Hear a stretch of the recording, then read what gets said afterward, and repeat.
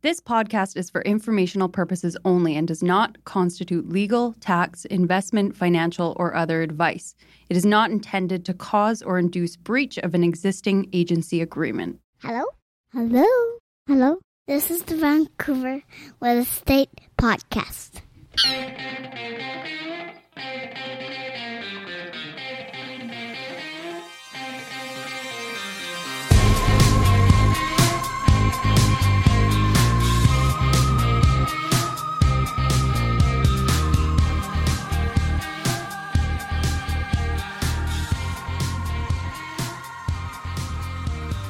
And welcome back to Vancouver Real Estate Podcast. I'm your host, Adam Scalina. And I'm your host, Matt Scalina. And Matt hosts, but also agents with Oakland Realty in downtown Vancouver. And today we've got a fantastic episode. We have Hani Lammam. He is the Executive Vice President at Cressy Development Group. A lot of our listeners, a lot of people that listen to the show and operate in the market will know Cressy. We've had folks from Cressy on before. Having the VP is a real treat. Yeah, it's great. Hani came down to the studio. Great conversation. Really thoughtful guy. I've been thinking about this, and I think it speaks to the fundamental conservative nature of Cressy in their acquisitions and their approach to real estate. Hani talks about that today. But it gives a different perspective because I think they're really well situated both in commercial and in residential real estate right now. And they're surveying the scene from a pretty privileged perch that is based on their approach to the business. But it gives Hani a different outlook. And it's one that I wouldn't say pessimistic, but I would say it's very realistic. There's no rose color on Hani's glasses today. So it's an interesting take. And we should say Hani's been in the industry. He's coming up on 3 decades, 30 years. And what's amazing is that we go back and forth between commercial and residential real estate and cover kind of both. And I would say it gives you kind of almost a better, like more holistic kind of approach to like what's going on in the market. Right. Because we often talk about residential. We keep the commercial conversations for the Vancouver Commercial Real Estate Show with Corey Wright. But today, I feel like the going back and forth, actually, it helps in a lot of ways because it gives a fuller picture. Absolutely. Yeah. So stay tuned for that. It was a great conversation with Hani and hopefully we can have him back in the future. What else do we have, Adam, before we cut to our talk with Hani? There's 2 things. One, going strong with Jaden Lee's BC Children's Hospital charity run. Yes. This, of course, is Jaden Lee, past guest on the show a couple weeks back. You need to listen to this episode. Kind of an incredible story about Jaden's ordeal with cancer. He's now cancer-free. He wants to give back. He's running 100 miles from BC Children's Hospital all the way back home to Chilliwack. 100 miles. He's trying to raise $150,000. Adam, how can people get involved with Jaden Lee's run on October 6th at 3 p.m.? Yeah, and we've said it before, but I'll say it again. Remarkable guy. Really is something that if you want to support and get behind, cannot strongly recommend that enough of donating either your time or your money to get behind this. Jaden is at _Jaden Lee, which is JAYDENLEE on Instagram if you want to follow. He's actually running daily right now. He's in his training regimen. Fun to watch, kind of inspiring to watch. Totally. And then also you can follow us on Instagram.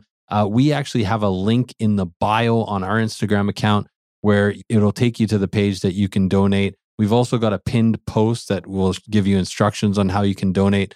Last but not least, we're also sending out a donation button on the Livewire, which is our newsletter that goes out. And anyone who donates $20 or more gets a VREP shirt.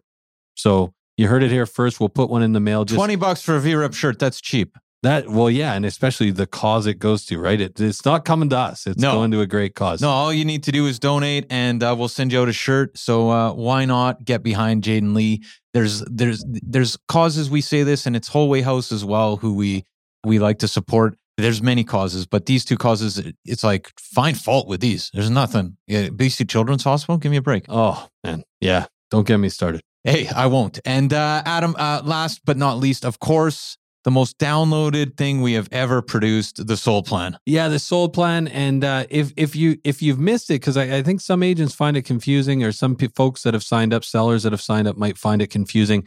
Once you put in your information for the sold plan, it actually gives you the link. It's a real-time download. This is a document. Sold stands in our case for start on launch date.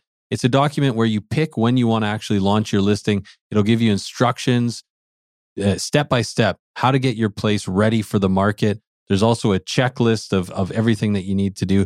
This is based on, hundreds of real estate transactions that we've been involved with over the years, helping sellers sell properties in the Lower Mainland.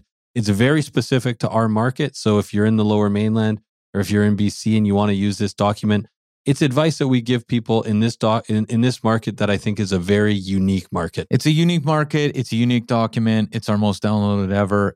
Go to sell with us at VancouverRealEstatePodcast.com or help with selling. Both of those are buttons on the homepage of our website, VancouverRealEstatePodcast.com. But Adam, maybe we should cut to our talk with Hani Lammam, the Executive Vice President with Cressy Development. Love this conversation with Hani, and everyone's going to enjoy it. This podcast is sponsored by Marcon, a local family-owned and managed real estate development and construction company that's been around for nearly 4 decades. Marcon is not only committed to high-quality construction, but it also is making a positive impact in the communities in which it builds, all across the Lower Mainland. We want to highlight 2 incredible Marcon projects. Elmwood, a 38-story tower located at Burquitlam's most important intersection, Como Lake Avenue and Clark Road. This landmark tower will feature 335 condominiums, over 37,000 square feet of office and retail space, and almost 20,000 square feet of amenity space. Elmwood has been incredibly popular with 80% sold currently, but they still have a great selection of junior 1-bedroom all the way to 3-bedroom homes remaining. Check out marcon.ca/Elmwood for more. And Matt, we are also excited about Sohn House, Marcon's newest community in West Coquitlam. With 165 homes ranging from junior 1-beds to 3-beds, Sohn House offers the perfect West Coast aesthetic with a more nuanced Nordic-inspired design. Register today at marcon.ca/Sohnhaus. That's SOENHAUS. Or you can learn more at marcon.ca or follow them at Instagram at Marcon Homes. Marcon, building for life.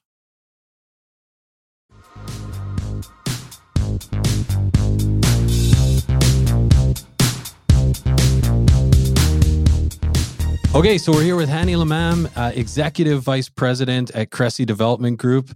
How you doing, Hani? Very well. Yeah, thanks for coming down. It's great to have you in the studio. It's nice to be here. Our office is actually just 2 blocks away, so it's oh right, it's an easy stroll. Nice.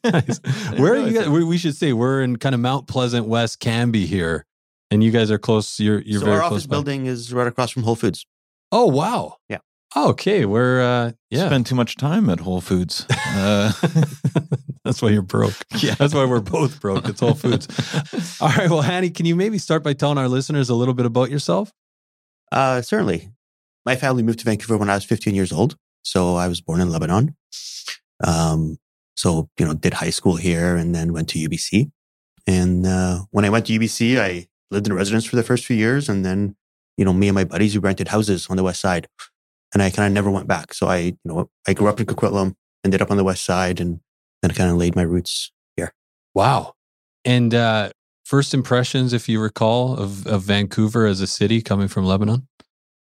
Well, I was quite young. I mean, at 15, you're not really paying attention to that stuff at all. It's like, what video games am I playing? Yeah. So, but, definitely, when we came, it was the late 80s. Right. And then you think about, I look back today, and I think about kind of real estate and where we're at. And that was like during high interest rate times, but I was absolutely clueless. I had no idea what was going on. I didn't know it was tough times for people. And then I ended up, so at UBC, I ended up studying engineering.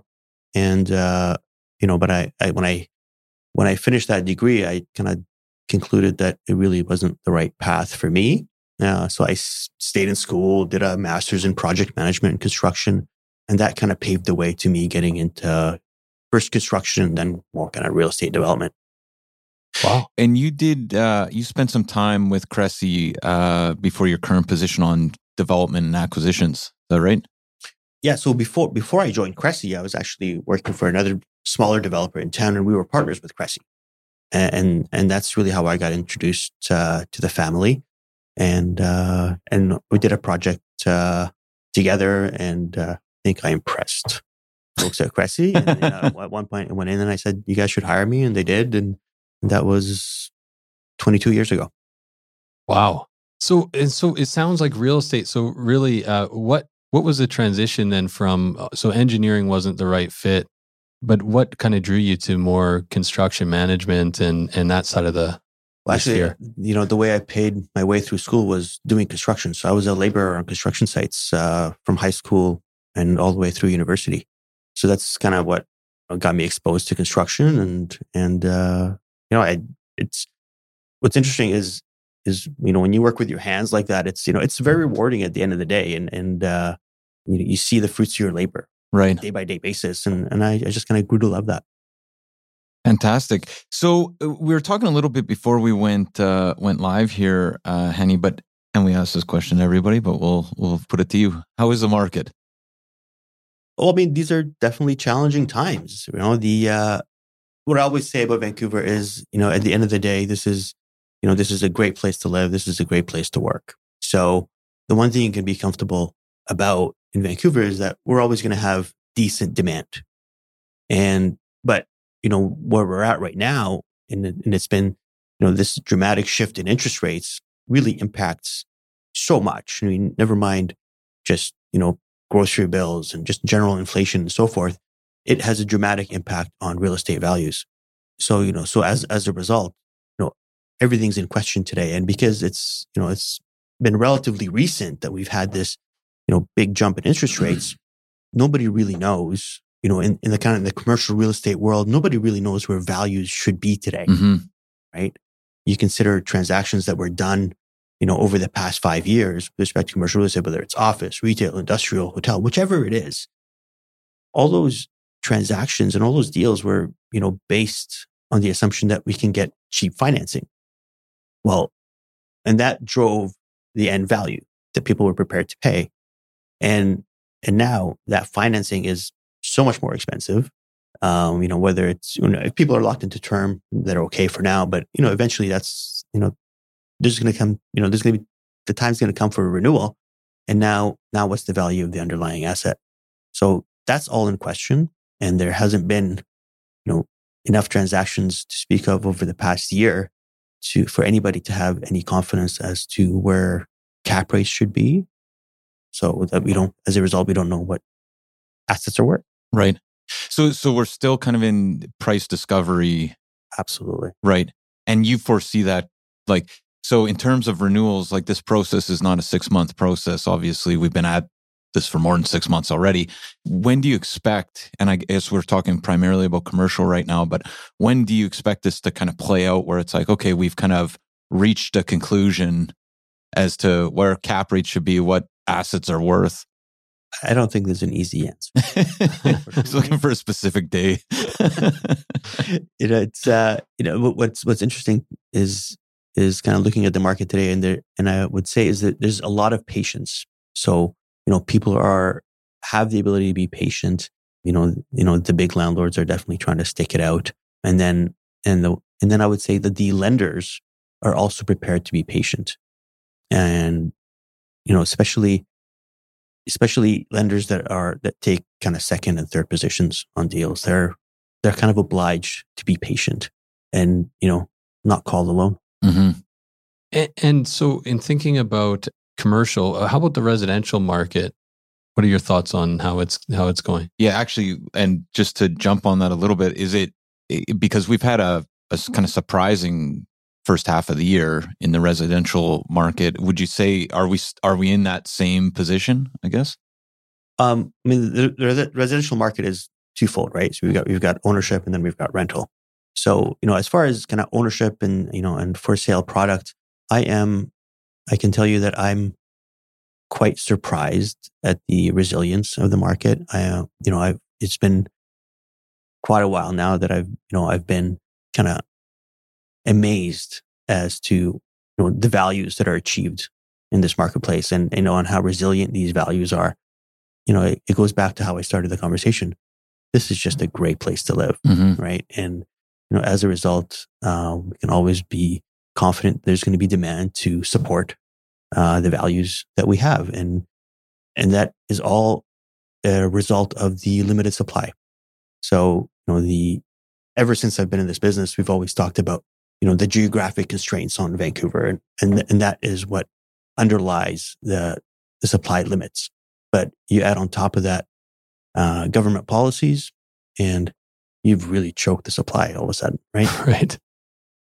Yeah. So I guess, would you say then, I'm just thinking of this moment where it seems like commercial real estate is in a different spot than residential. Is it just that need for housing coupled with the immigration right now that you think is kind of really pushing that, like the limited supply, and then this kind of demand on steroids that the feds are by introducing kind of 1 million people in the last year? Is that kind of the key factor? Yeah, absolutely. It's, I would say the demand is voracious. It's hard to understand, the impact of 500,000 and, apparently growing, right? Right. They want to bring, they want to allow more people in, which is fantastic, for our marketplace. But, like we saw, the way the market reacted to say buying, the foreign buyer bans, right? Everybody, they were like, okay, this is going to solve our problems. This is going to reduce demand. Well, it didn't. Why is it? Again, it's just such a great place to live. People are here. People are going to find a way to get here, and they're going to end up buying homes or renting homes. Right. And for listeners at home, this conversation is going to toggle back and forth between commercial and residential a lot, because Annie, you know both areas, and we're kind of excited to talk about both. But commercial, I'm curious, have investors left the market right now? Like, have people moved to the sidelines? And then just to kind of piggyback on that question, what about the international component for commercial real estate? Because obviously foreign buyers in Vancouver, it's not really an option for residential, I should say. Yeah, I mean, let's go back and say, and start by saying, investors are looking for yield, and they have options, right? They can invest in real estate. They can invest in real estate in Vancouver. They can invest in real estate in the United States somewhere. They can invest in Australia. There's lots of safe havens where they can choose to make investments. And so, they're all looking at what the spread is, right? I mean, the cost of money and, and the value that they can create, the yield on the deal. And, and so they have choice. And I'm not going to say that there's no opportunities in Vancouver. There are opportunities in Vancouver, but it's, there are many different sectors they can choose to invest in, right? And when you say commercial, well, that means retail, that means office, that means purpose-built rental, that means hotel. So there's a lot of choices, and each of these sectors has its kind of unique characteristics, and the market cycles don't necessarily always align. Do you see, like, I guess, the story, I guess, over the last forever, for a long period of time, has been the industrial market has been really strong. Is there a market right now that seems to be outpacing in commercial? I would say that the strongest sector of the commercial market today is probably is retail. Again, but then not all retail is good, right? So, I would say like full service restaurants are struggling. And there's lots of reasons why they are, and that's more kind of labor and material costs and so forth, right? But retail is very strong. So that's great. Industrial is, the demand remains strong, but there's just an affordability gap. Now, they've just hit the wall. Industrial rates are kind of triple what they used to be 10 years ago. And that's a lot. Meanwhile, office is in a really tough spot today, right? Between, work from home and which has resulted in kind of vacancy issues. And then now we have value issues because of interest rates and cap rates. Office it's not a desirable place to be. Does office recover in your mind? Yeah, absolutely. Office recovers. I mean, in our business, we've been, I think we spent maybe 6 weeks at home during the height of COVID, and then everybody's back. You have to be back. It's just kind of the nature of the business. It's interactive. You got to be able to meet with people in person, and you got to be able to collaborate. So, I look at, the people that we interact with in the business world, and I can confidently tell you that if you're working from home, you're less productive. Simple as that. I think everybody in this room agrees, at least. But so I'm just thinking, further down this kind of commercial vein. It seems, a lot of people come on and it's a fairly rosy picture in the business. I feel like there's a general sense of optimism in real estate, overall, maybe I would put it that way. There's a confidence in most of our guests. This strikes me as slightly more pessimistic. How has Cressy, if at all, how has your strategy changed in terms of okay, there's years of people valuing assets at a certain price that's structurally changed now. It's challenging in a post-COVID world to figure out, okay, offices, of course, it's going to come back. How long is it going to take?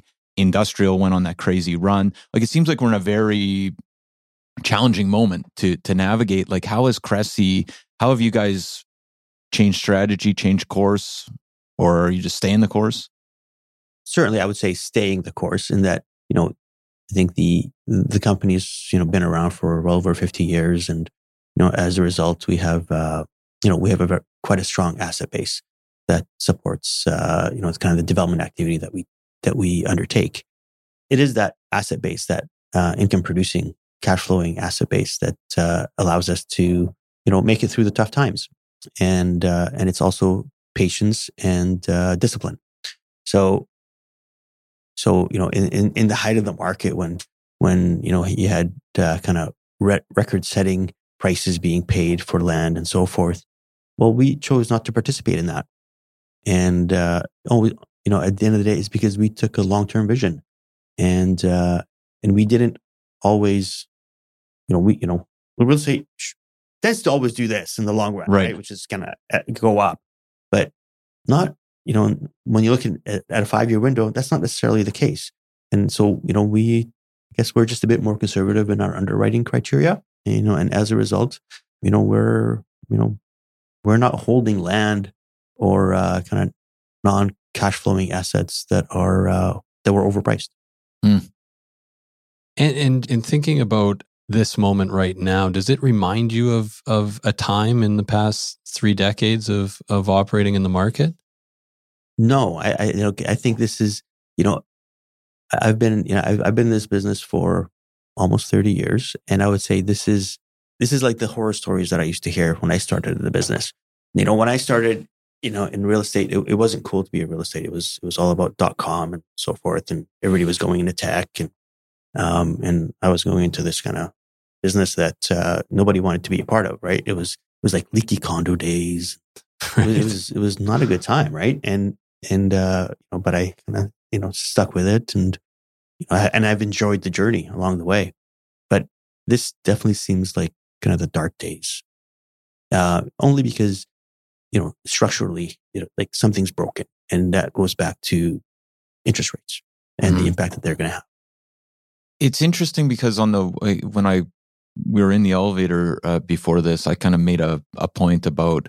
And I wonder if it feels like everybody's suddenly an economist. Everybody's watching, employment data, and when I think of things, it's like, okay, September, is there an interest rate increase? Well, it seems like there's been some signs of economic cooling, but the way you're talking here, it makes me think that I'm thinking very short term, and that conversation was very short term, but you're seeing this as being. This isn't like, okay, our interest rate's going to go down in the next 6 months to a year, or when do they go down to get back to normal? This is kind of a long, drawn-out process that potentially is 3 to 5 years in terms of getting back to an equilibrium.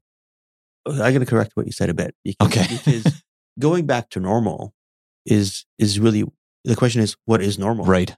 And normal is not 2% interest rates. Right. That's not normal. Normal is 4%?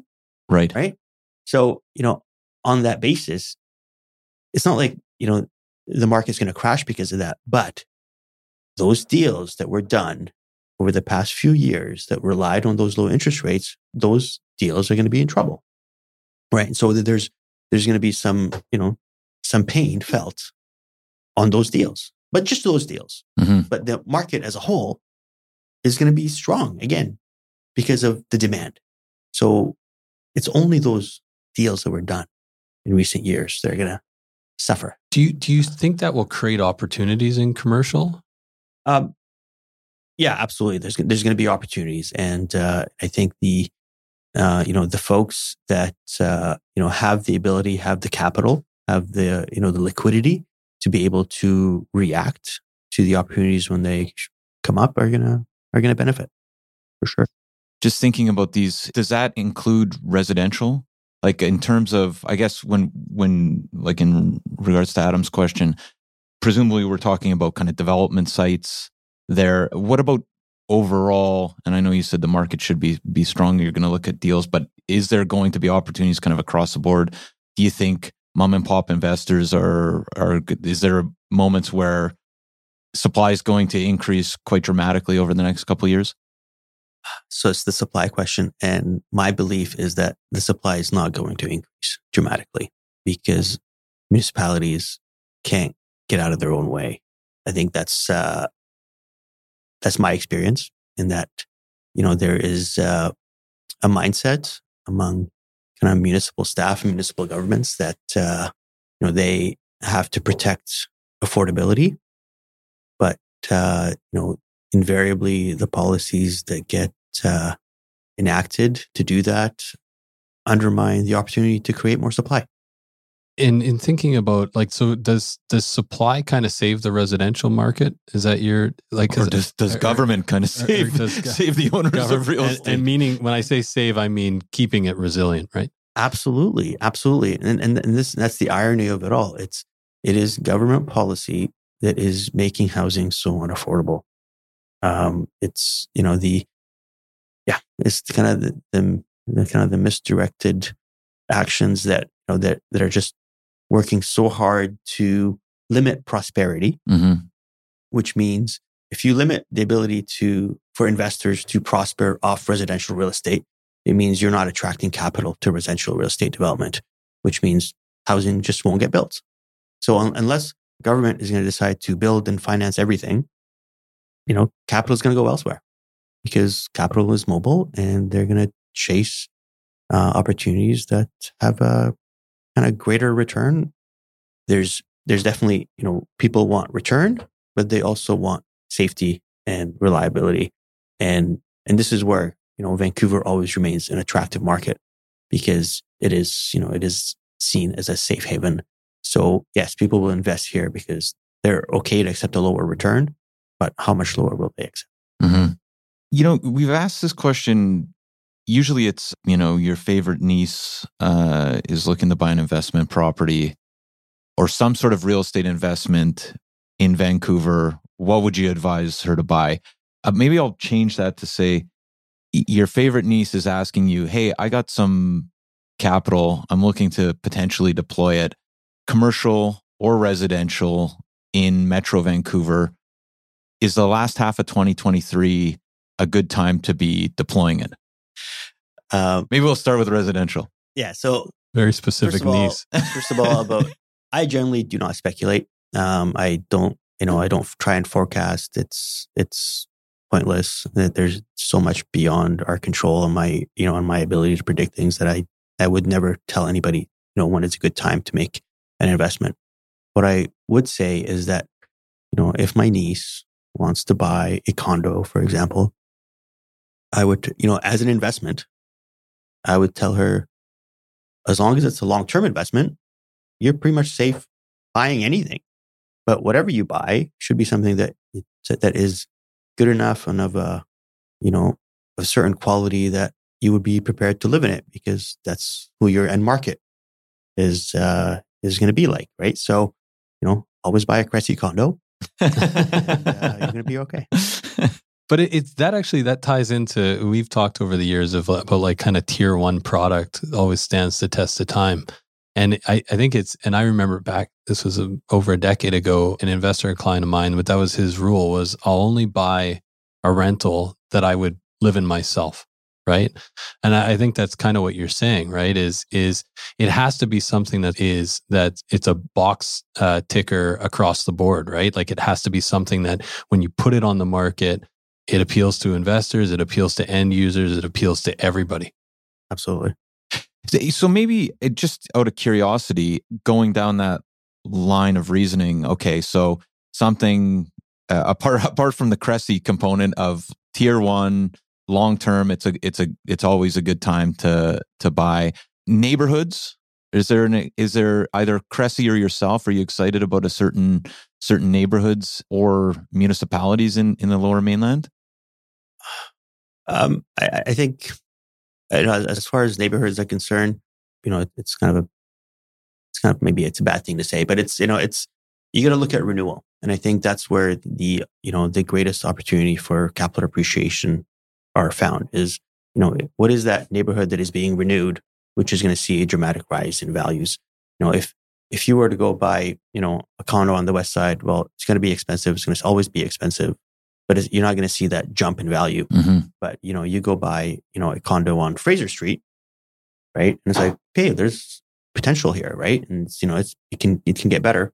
Maybe not as fast as you want it to, but it will definitely get better. Mm-hmm. Now you got to be careful that not all neighborhoods have the opportunity to get better. And well, first of all, I just want to ask: are there any areas that you see that maybe don't have the potential to get better? That there's a lot of hype around? Well, I mean, I just think back to kind of earlier in my career, and there was a big push, to get redevelop, neighborhoods in and around the downtown east side. Right. Well, that didn't work out. Right. Right. And not because of a lack of good intentions. It's just there are so many pressures, and at the end of the day, we are socially minded, and as a result, we have to take care of folks, and we don't just put them on buses and ship them away. That's not what we do. We look after them. Hey, everyone. Pardon the interruption. We just want to take a quick minute to thank the following sponsors who make this show possible. This podcast is sponsored by Common Ground Consulting. Are you developing in the Lower Mainland? Common Ground Consulting is a development management and consulting company with experience in single-family, townhouses, multifamily, and commercial developments. What I love about Common Ground, Adam, is they manage the whole development process, from due diligence and feasibility reports for initial purchase of land to completing rezoning, development permits, and building permits. They streamline the whole process with strong relationships with sub-consultants and municipalities and a deep understanding of all city requirements. Common Ground Consulting. Feasibility and efficiency prioritized every step of the way. Learn more at commonground-consulting.com or 604-807-6419. We are also sponsored by Oakwyn Realty. This is our real estate brokerage, best brokerage in the city, hands down. If you are in the industry, a new agent, an aspiring agent, somebody just looking to make a change, new culture, new energy, new resources, head over to oakwyn.com/join, type in VRP 2020. That's oakwyn.com/join, type in VRP 2020. Not only do you get to meet Michael Morgan and the gang, the bigwigs over at Oakwyn, you get a huge incentive for first going to oakwyn.com/join, typing in VRP 2020. Right. And so I love this idea of renewal, like looking for the biggest upswing in renewal renewal areas. And I mean, this makes me think of transit-oriented development and going into areas where SkyTrains are going and SkyTrain stations. The only thing is, are you noticing, like we talk about it a lot on our show, about how it seems like everything is so expensive almost regardless of where, like prices, like there used to be gaps in the market that existed that almost no longer exist. Are you feeling that is Cressy, are people talking about that at Cressy? Well, in our boardroom, we definitely have those conversations. And when we look at, values between, say, East Vancouver and Surrey. Right. And like, there's just no spread. Right. Like what happened to the spread? Right. So yeah, but that's all supply. It's a supply issue, right? And then I think the thing about my struggle with transit oriented is that, you look at these projects and the scale of them. The size of these towers, the complexity of these towers, the mixed use nature of them. The municipal policies are requiring that, each project have, residential strata, residential rental, below market rental, office component, retail component, all within these, these projects that are at these transit nodes. And it makes the projects very complex and very difficult to execute. And, as a result, very risky. And you see that, and my observation is that, these projects become more investment oriented than end user driven, only because you have to figure out how to get them built. So you need to attract investors to get them built. Just thinking about the spread between Surrey and East Van, and it kind of goes back to this. Well, maybe it doesn't actually. Do you see that spread coming back? Like, is there actually, does Surrey look expensive, or does East Van look cheap, or does it or matter? do both apply, or is it just, or is there a flattening out? Because like, especially some of the marketers, the marketing company executives we've had on the show talk about kind of a flattening out. This is a new normal.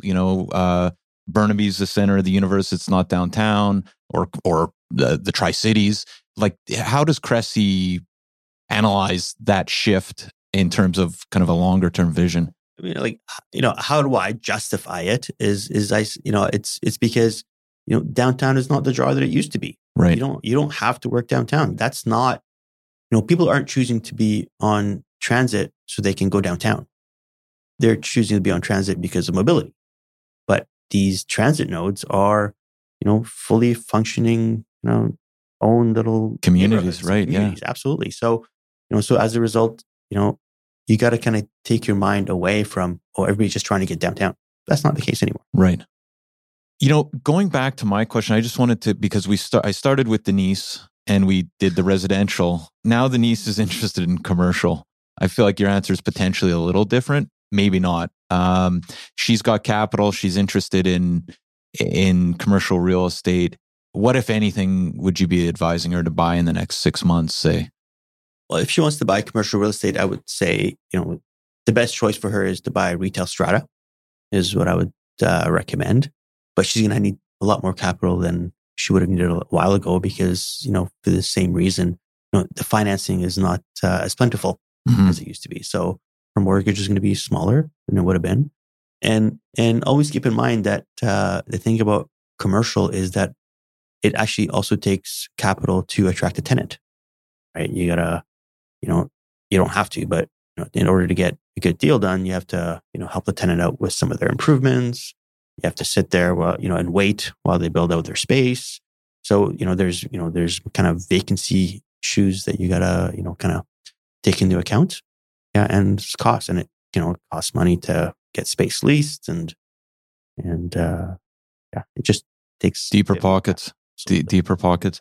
Have you noticed lease agreements kind of generally, and I don't know if you can speak to this, changing over the last couple of years? Do tenants have a lot more ability to negotiate a better lease right now than they did, say, a couple of years back? Not necessarily. No, not necessarily. I think sophisticated landlords have their forms of lease and they stick by them, and they don't really we don't negotiate our lease. Like, it's pretty much, it is what it is. Take it or leave it. But when you work with a kind of sophisticated landlord, you know what you're going to get. You know that you're going to be treated a certain way. When you're dealing with a smaller kind of one-off landlord, I think you want to be more careful about the lease you negotiate as a tenant, because they're probably less likely to be professional. That was Matt's way of asking if we should be on a triple net here. I was going to say, are we overpaying for the studio? Was basically the question.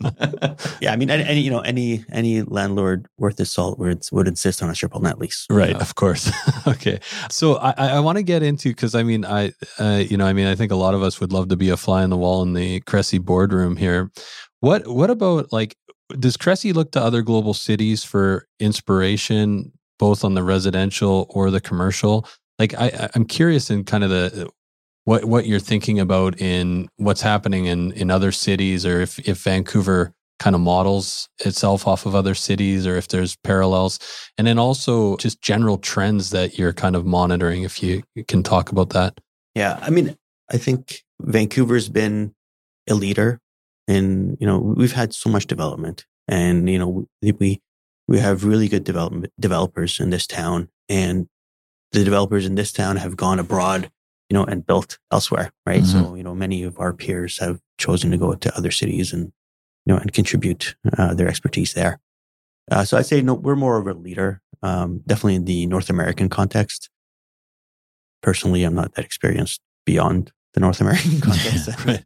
I've been done enough traveling to really be kind of a good judge. But I do pay attention to nowadays more than anything, and it's less about design and so forth. It's more about how do we achieve affordability. That is our focus. That is what we spent most of our time on. That's what we research more than anything else today. Is how do we help with the the crises that we have in the city, and we have we have a supply crisis, and we have an affordability crisis, and those things are very much tied together. But that is what we spend our sleepless hours on. Right. And is that, I think everybody, it goes without saying, I think everybody in this room loves Vancouver and understands that it's a very damaging for people that live here and for the future of the city, how unaffordable it is. But I'm curious in terms of a business motivation there. Is Cressy thinking about the affordability challenge strategically as well? Absolutely. But you got to remember that this is our home. Right. We want to see the city flourish and do well. And if we can't have that affordable housing and plentiful supply, then we're not going to be able to attract the folks that make everything so wonderful and make the city so livable. Mm-hmm. So without workers being able to live here, we can't have a great city. So it's maybe it's a bit self-serving, but because this is our home, but that's what we're truly concerned about. I feel like at the end of the day, it's short-sighted to look at a potential upswing from the affordability issue in the short term, right? Like the city being a better city, a thriving city long term is always the best approach for anyone who operates in business in the city, right? So yeah. I'm also curious, like, because I know Cressy, I'm blanking on the name right now, but the project in Kelowna. Yeah, thank you. But Cressy operates throughout the province. So I guess it's kind of twofold. One is, are there other areas in the province that you're excited about specifically as Hani outside of the Cressy umbrella? But then also, is Cressy thinking about other spots in the province in the near future? I would say, we're more Greater Vancouver focused than anything. We don't have a plan. We don't set targets. We react to opportunities. And if there's an opportunity, we will react. And I think the Kelowna, for example, is definitely a growth market. So we keep our eyes on Kelowna. Growth markets, that's what we pay attention to in general. So you got to have population growth, and as long as you have that, then we'll look at those markets. Do you? And this is a summer question because forest fires, and you were just in Tofino, and we were talking about the challenges that they face this summer, and there's just this Hawaii disaster tragedy that Lahaina. Yeah, happened. I think Brendan Ogmanson was in the studio a week or two ago, and he was headed to Hawaii. I was just thinking about that this morning. Travel has become so challenging just with in the last couple of years. But does that factor in to the interior? Like, is there or are you like, or is Cressy like kind of everybody else where it's like, once it starts raining again, we forget about the fire season?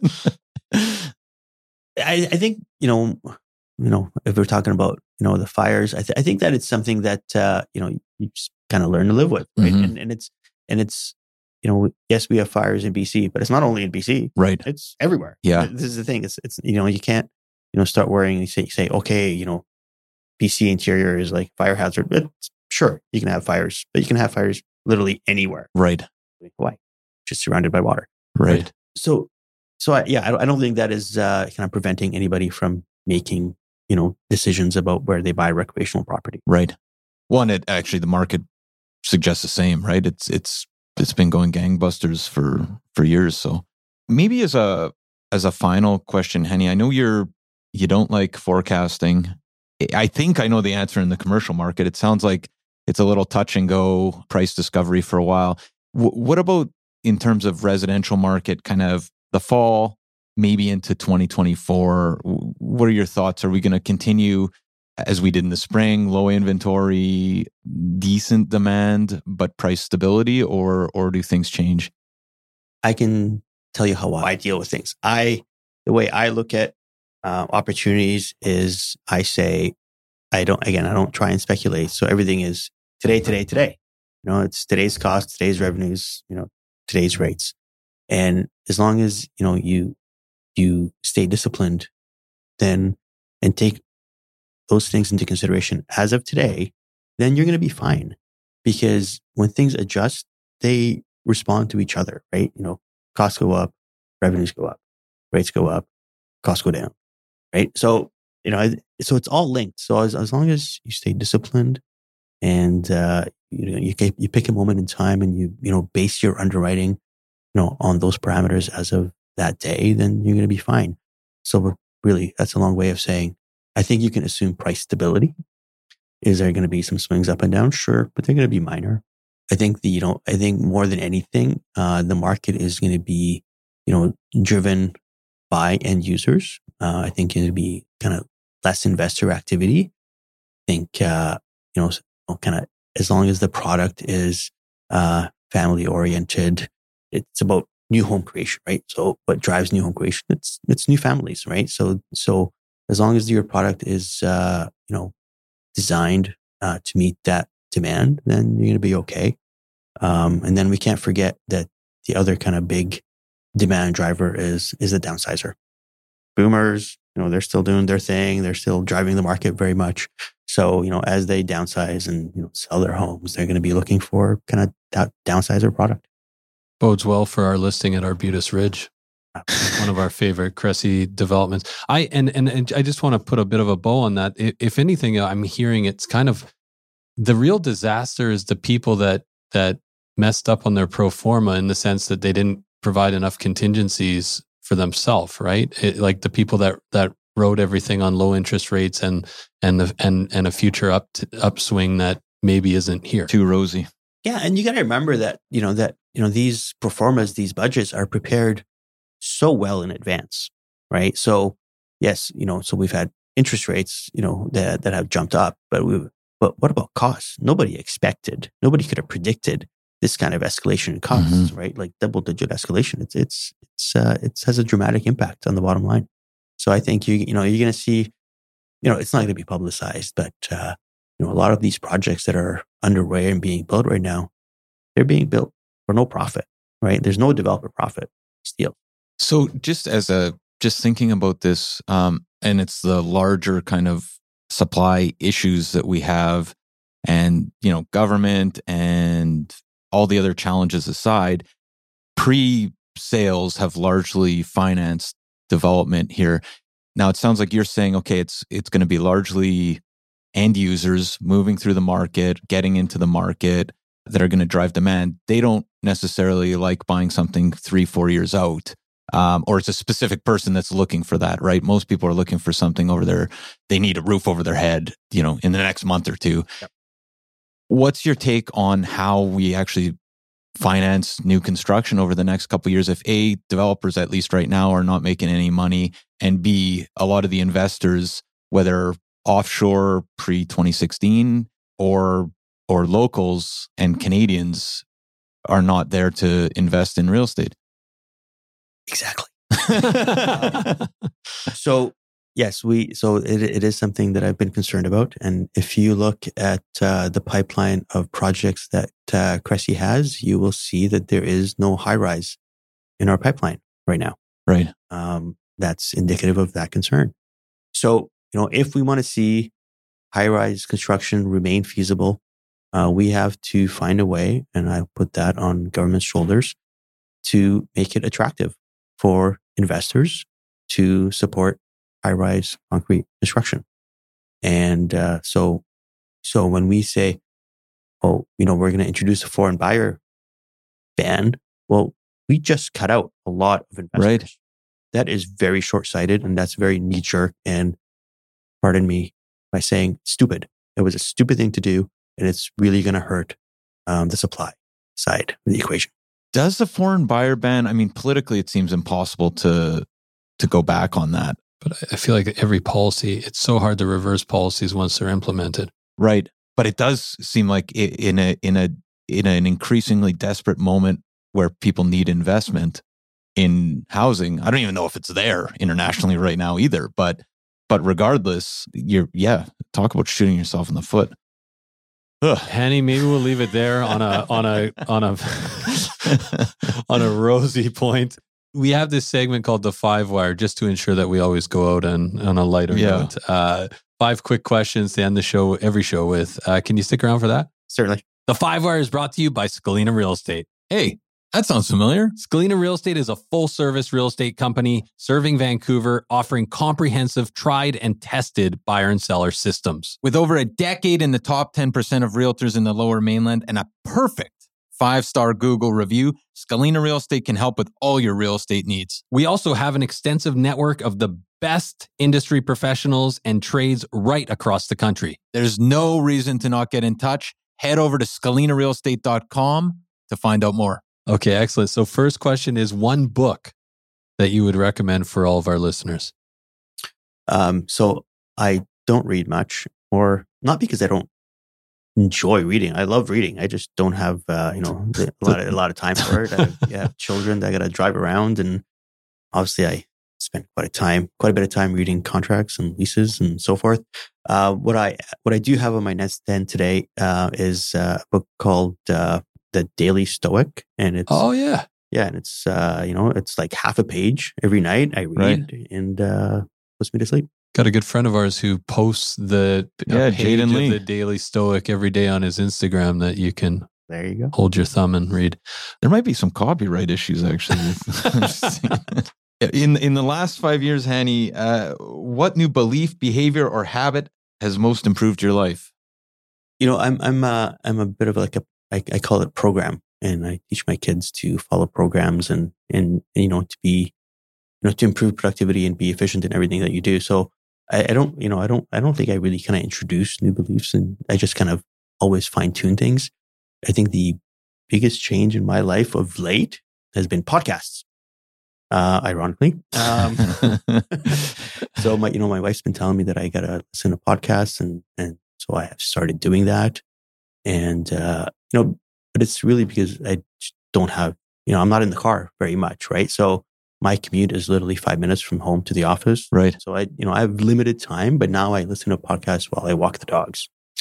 And, nice, fantastic. I've been learning. Question number 3. What have you been binge watching lately, or a movie recommendation? I haven't been to a movie of late, and binge watching. What am I watching right now? I'm watching a show called it's called Dark Winds, and it's like Indigenous American kind of drama. Wow, what's that on? AMC Plus. Okay. Man, that's another... You get that through Prime Video. Oh, okay, I was going to say another streaming service I get that. Perfect. Favorite band or music, Hani? Well, I kind of grew up in kind of the glam rock days. So, so I'm like, big GNR fan, and, Def Leppard. And yeah. A ton of people in the development, and maybe it's more the age group, but lots of GNR fans. And I feel like that's... And it does, I'm not sure, it is coming back. There's a guy, I go to F45, there's a coach that literally has a mullet perm, a mustache. Oh, like younger people are... But I want to ask him, like, so what do you, like... Country, probably. Yeah, like what kind of music? Is this all a package of the 80s, or is it... But man, what a look. It's pretty great. Yeah, my 13-year-old son, he sports a mullet. Really? That's more hockey culture. Oh, right. Yeah. That's always been there in hockey culture. It never changed. And last but not least, something that you have purchased recently for under $1,500 that's had a positive impact on your life. So I buy a lot of things. You know what I bought recently, and kind of tied to my previous answer? AirPods. I resisted for a long time because it drives me crazy when people have AirPods in. You can't. Yeah, right. Engage. You can't engage with them. But now I have AirPods. So I wear the AirPods when I walk the dogs, and I listen to podcasts. It's this sounds actually Matt's got a dog, and he's always talking about doing the same thing. But what you said actually reminds me of, and I think we talked about this on the podcast. We were both in Colombia at Christmas, and nobody wears AirPods there. It's pretty, and I think it's more engaged. The street culture is way more engaged. And it actually, as I came home, I was like, it's kind of tragic coming back to walk a dog in January, where everybody's listening to something. You don't say hi to people on the street. Where it's just you lose something, but you gain something as well. There you go. Yeah.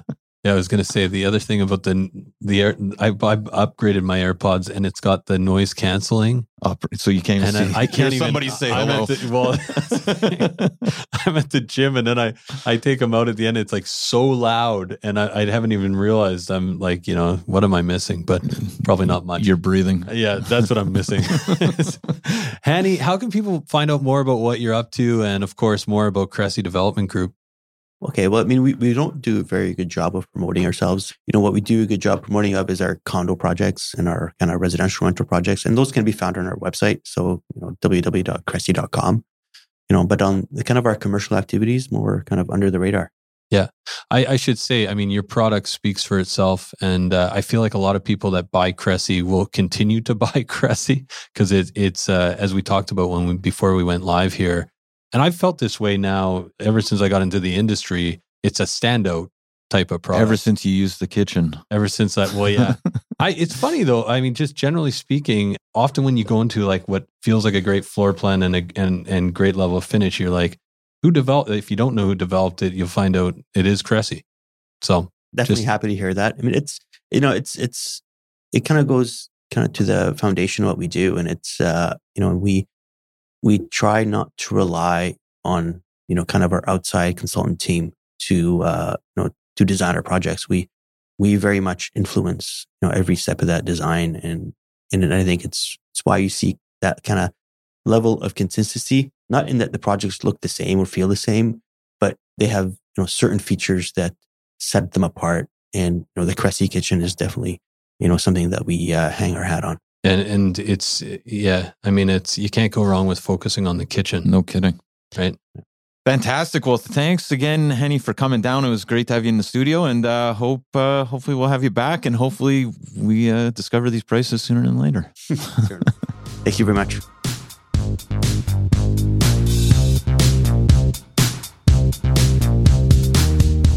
So there you have it, folks. Our discussion with Hani Lammam, Executive Vice President at Cressy Development Group.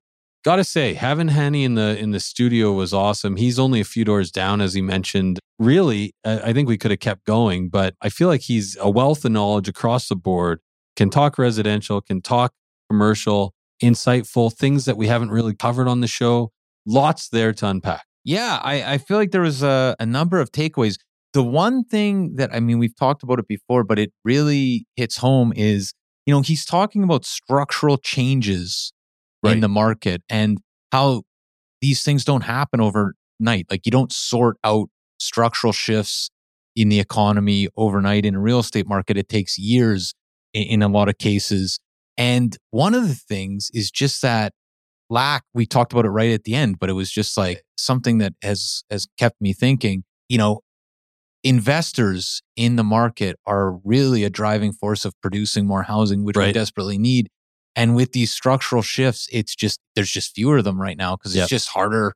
It's harder to be an investor right now than it was a couple years ago.